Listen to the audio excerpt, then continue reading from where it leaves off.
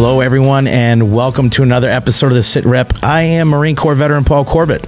And I'm Army veteran Mike McNamara. Today, we have the honor of being joined by Barbara Cellucci from the National Cemeteries Administration, who's going to walk us through memorial benefits. And what are we talking about with memorial benefits? We're talking about burial, the processes that families go through, the type of paperwork that you need, forms you fill out, headstones, markers, all sorts of different things. So if you are looking for anything specific that's not covered in this specific video, be sure to check out the video description below, or if you're listening to us as a podcast, check out the description on the podcast for links to additional content. Barbara, thank you so much for being here today. Oh, good morning. Thanks. It's nice to be here. Hope the trip in wasn't too bad. Not too bad. So let's jump right into it. So with regard to burial benefits, generally speaking, what makes a veteran eligible? So a veteran who's had active duty service, other than active duty for training, and has an honorable discharge is most likely qualified to be buried in a national cemetery. Also, retired reservists are also eligible to be buried in a national cemetery. And does that include National Guard? Retired National Guard who've been called up for Title X or have an executive order would most likely be qualified. But active duty for training at this time does not qualify a veteran for burial benefits. What about family members? So, I'm sure most veterans are going to want their spouse to be interned with them. How does that work? Sure. So the spouse of a veteran is qualified based on the veteran's eligibility benefits. There are instances when an adult dependent child may be qualified to be buried with their parents, and also minor children are qualified to be buried with their parents. So children under the age of 21 or 23, if they're full-time college students, are eligible to be buried with their parents in a national cemetery. And so the family members they'll be buried together. I mean, they'll be side by side. They would be buried together, yes. So for a veteran or a qualified family member that wants to utilize this benefit, how do they apply for it? Well, the best resource would be your funeral directors. All the funeral directors are very qualified to process applications through the National Scheduling Office and establish cases for family members of veterans and veterans as well. If you're trying to do this on your own, you could call the National Scheduling Office yourself and establish a case.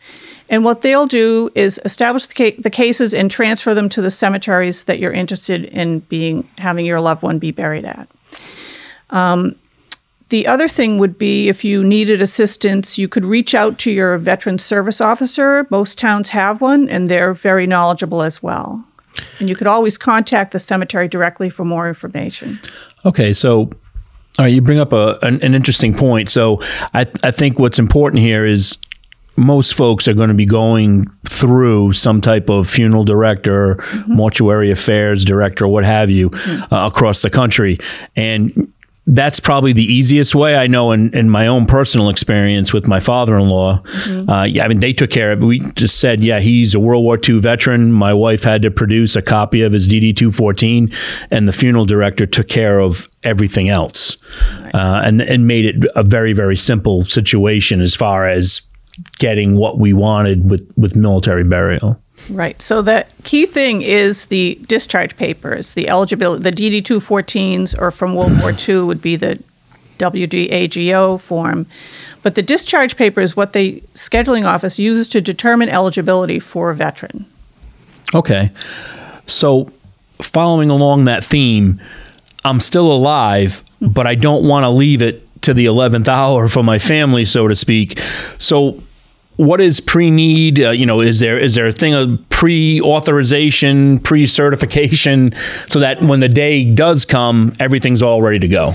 So most honorably discharged veterans who've been enlisted and had active duty service wouldn't need to go through eligibility pre-need. And at the time of need, it happens really quickly. There's no long wait time to be qualified. Pre-need is very helpful for people who are trying to qualify adult-dependent children. There's a process that involves letters from a doctor, statements from a family. So in that case, pre-need would be helpful for the family to know in advance if their child is eligible to be buried with the parents. The other case would be someone who's a reservist or in the Guard, who's had some service, maybe active duty for training, maybe has been called up, maybe has Title X. And those discharges are key in sending those up to pre-need. That's the case. That's a scenario where pre-need would be very helpful for those people. Well, I mean, they often have like 2, 3, 4, 5 different DD-214s. Right, depending on how many times and deployed. It might not be until their very last one that actually says, yes, they have active service or something like that. Right. So there's also enlisted following September 7th, 1980, veterans have to have completed 24 consecutive months to qualify. Prior to that, it was any amount of time. But after 1980, after that date, it has to be 24 consecutive months. So I guess if I'm understanding you correctly, if I'm a veteran, active duty veteran, did at least 24 months, have an honorable discharge on my DD-214, then for myself and just say my spouse, I probably don't need to worry about pre-authorization. You don't really need to worry about pre-authorization. But if I have a dependent handicapped child, as an example, that obviously we're going to wish to be buried with us, then in that case, it's far easier and more beneficial to do the pre-authorization. Yes, but I don't want to discourage people from doing pre-authorization. If you really want to do it and you feel like you were enlisted and you have all the right documentation and it is open to everyone. So I want everyone to feel welcome in applying for that pre-need, although it's probably not always necessary. Right. Last question about this with pre-authorization. Can a veteran pre-authorize location at the cemetery? Like, I want to be able to overlook the pond by this big oak tree or, whatever. Is that, can a veteran pre-authorize where they would like to be buried? Well, not really. Okay. We have 77,000 people buried in just Massachusetts National Cemetery. If we were to take those reservations, we need to hire more staff. We bury our soldiers side by side with no preference, and there's no officers section. We just treat everyone as equals, and so that's how we bury our soldiers, and that's standard practice for all national cemeteries. Okay, that's good to know, because I'm sure people would be like, I'd love to be under that tree right there or something, but understood. That's true. So when a veteran passes or the qualified family member of a veteran passes away, times are difficult. It's nice to hear that funeral directors, for the most part, have got it down packed, but for the most part, what is it that a family or maybe the veteran themselves can expect going through this process? It sounds like if all I really have to do is provide a DD-214 to the director, funeral director, then they're they're taking care of a lot of the customer service aspect of it, and they're filing all the stuff that needs to be filed or what have you. But generally speaking, what kind of paperwork does someone need? And what if they don't have it? Right. So the NCA has excellent customer service. If someone comes to a funeral director or calls the cemetery and does not have the correct paperwork, in addition to the scheduling office, there's a component called eligibility, and it may take a few days longer, but we could send a case up to eligibility from the scheduling office, and they would try to get all the documentation to qualify that veteran. They can contact, the National Archives. They can contact the branches of service, and they can find documents that perhaps the family has misplaced or the veteran's passed and they don't know where he kept the papers or she kept the papers. So there is an eligibility component that will help everyone. So there's no one's just left in the lurch. We can help everybody out. And so with each funeral home, I'm sure they have their own processes and procedures and everything else, and we can't really speak to those. But as far as national cemeteries go or state cemeteries, generally speaking, what's the process like? I mean, is the family coming in and doing all the headstone stuff and everything right then and there with you, and you're filing on their behalf, or how does that work? Sure. So if you're being buried in a state cemetery, a federal veteran cemetery, or a tribal cemetery, the headstone process will be taken care of for you. And in some cemeteries, the families may meet with the staff prior to the burial. In other cemeteries, it's done at the day of the burial.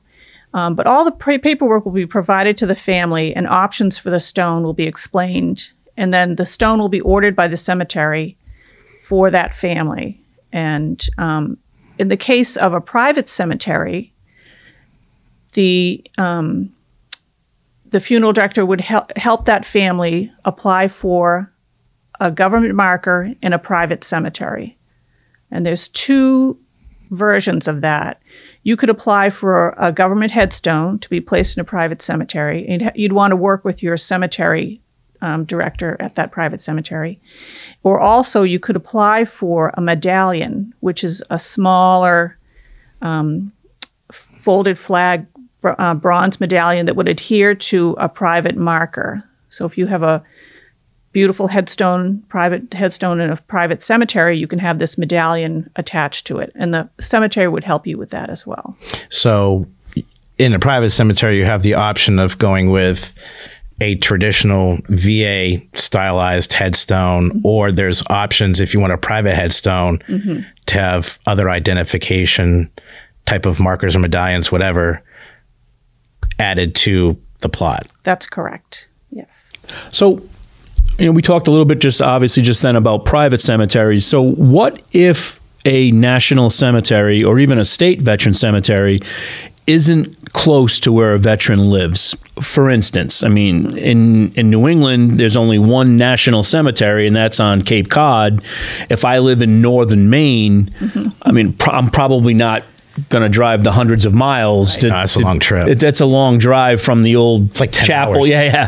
That's a long drive. So how does that work then? How does, and you touched on this a little bit, but what can NCA do for veterans at that point that, are nowhere near a veteran cemetery?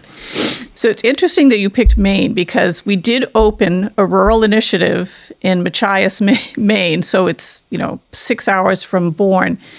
And the NCA is working on opening these rural initiative cemeteries, which might be a little bit smaller, but are also run by the NCA to service veterans who are in these rural areas. And in most states, there are, beautiful state cemeteries that follow the same kind of eligibility process, same headstone process. There are maybe slight differences. Some state cemeteries have a residency requirement, and other state cemeteries may have a small fee to bury a spouse or a dependent, but the veteran burial is always free. Okay, so that kind of brings us to an interesting point, I think, that we haven't discussed yet, and that is we keep jumping back and forth, federal cemetery, state cemetery. What's the difference? You touched on it a little bit, but is there an advantage to one over the other, or is it just, geographics, or? It really is just preference. It is geographics. The state cemeteries are run by the state government, but it really is, it is a way for veterans who are in states that do not have a federal cemetery to be buried with the same kind of reverence that they're buried in a federal cemetery. So that people understand, if you're being buried in a federal NCA-run cemetery, there is no cost for the veteran, their spouse, and their eligible dependent child to be buried at that facility. That's true. We say once you pass that gate coming in, there is no cost.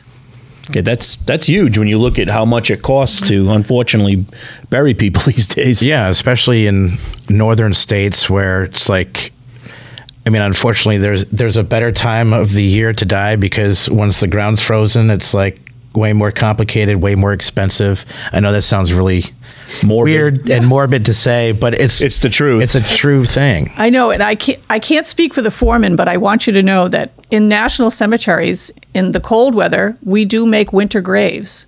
So we can bury year round. We don't ever close our cemetery. So if a death occurs in the dead of winter and there's snow on the ground, we have a grave prepared for that veteran. And so when someone's being interned at a NCA cemetery, what types of options do they have? I mean, you have burial, you have what else? So we take cremations and we take caskets. And we do, in Massachusetts, we have cremations that can go in ground, a regular earth burial. We also have beautiful columbarium walls that have a vault, and when the urn's placed inside, and then a beautiful granite marker is placed over the front. Some cemeteries have scatter gardens. Some national cemeteries have scatter gardens. Some have ossuaries where there's one kind of vessel where all of the ashes go in and are commingled. We do not have those in Massachusetts, but that is an option in some cemeteries. And we also have memorial walls. So on occasion, someone may donate their body to science, or their remains may have been unrecoverable. We can make a memorial marker in our cemetery so that there's a place that is, stating their military service, their name, their dates, so they're not forgotten. That's nice. That is nice. So, Barbara, I want to ask, is it true that VA will provide a headstone for veterans, and does it matter if they are in a national, state, or private cemetery?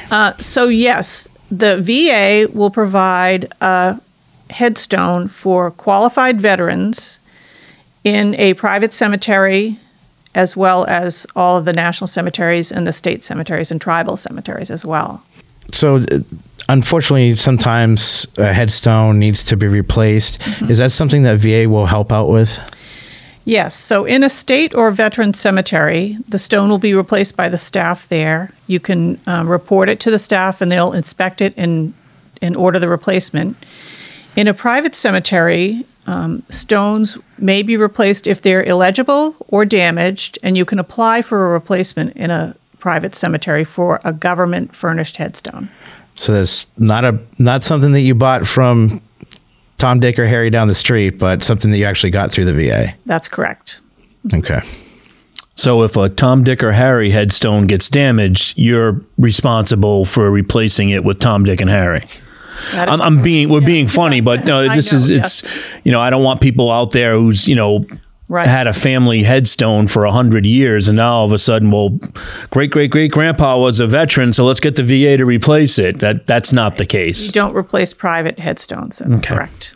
So some of us have seen these as we've walked through cemeteries, usually private cemeteries, but there are markers that are available, especially for individuals that are in private cemeteries and have their own headstone. Can you explain what the markers are and how they can go about getting them? Yes. So you can order a government-furnished headstone for a qualified veteran, even if you have a family headstone. So if there's a private headstone marking the grave and you would like to have a marker placed in the ground at that place, you can.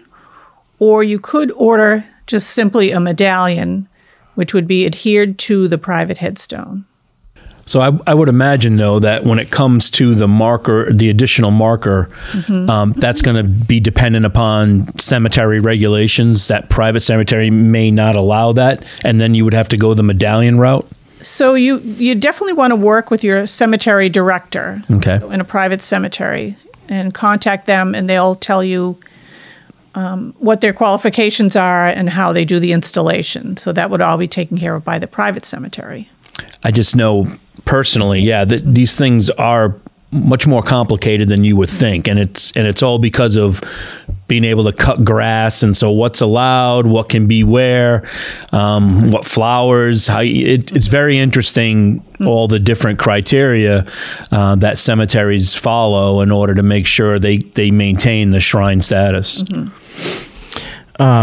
Is it possible So say if I just really want to deck out my own grave or my dad's grave or something like that, can I get him a headstone and a marker and a medallion?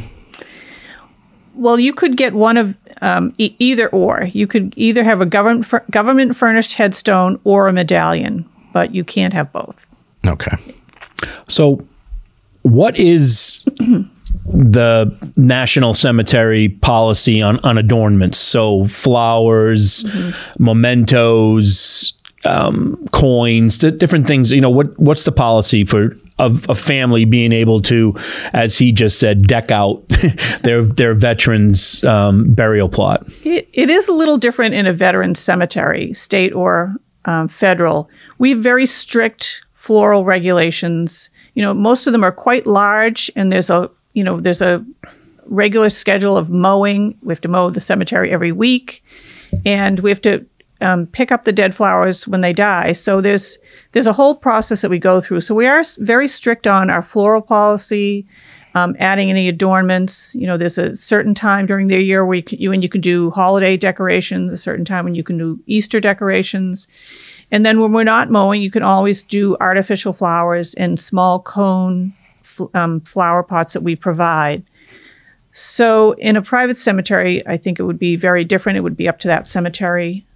But most cemeteries are trying to maintain, a beautiful place for people to visit. So I think we should all keep that in mind when we're thinking of our. Okay, that's a good point, because I know different people really want to express, their love and adoration for their loved one in different ways. What about flags? We see all the flags. I mean, I know there's a Memorial Day program, but what about having the flag stuck in the ground during the rest of the year or what have you? So in national cemeteries, we allow branch of service flags or small American flags at any time. And we also have the program where twice a year the Flags for Vets comes, and they do flags on every grave. And we also fly our flags in our Avenue of Flags. But other than that, like unit flags are not allowed, and it's the small flag that goes in the grave. So like no Irish pride flag or Irish pride flag? No. So basically I can have my, the Army's official flag or the Marine Corps flag. Right. Okay. And the American flag. Mm-hmm. And then I think once again, if your loved one's in a private cemetery, check with the cemetery director on what's allowed and how they want it to be displayed. Correct. So a question I've received a lot, actually, from different families, and especially I used to work for Congress, and I got this call all the time, and that is, how does a family obtain military honors for their loved one? So the branches of service are required to provide military service for any qualified veteran's burial. It's a burial benefit, part of the burial benefit that they are entitled to. So in our case, when a funeral home is setting up the case with the National Scheduling Office and scheduling it with our cemetery, they're also reaching out to the branch of service to request military honors. And they provide them with a discharge. It's pretty much the same eligibility requirement to have military honors. And if a family's doing that, we would help them get in touch with the branch of service. The request for military honors comes usually from a funeral director or the family member. It would be the same in a private cemetery as well. The family would reach out to the branch of service, provide the discharge to them, and request military honors. A couple of branches have online request forms now, so I think they're kind of moving toward that. Makes it a lot easier. And then in addition to that, some cemeteries have in-house honor guards that provide military honors to veterans at the time. So, and there's a few, most areas have like a VFW will have a honors team. So those, and the the American Legion has an honor team.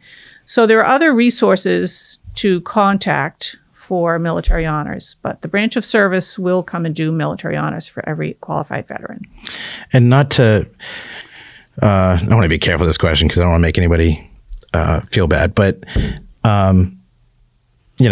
everybody's service is unique, and sometimes the awards and decorations that people receive while they're in the military are unique.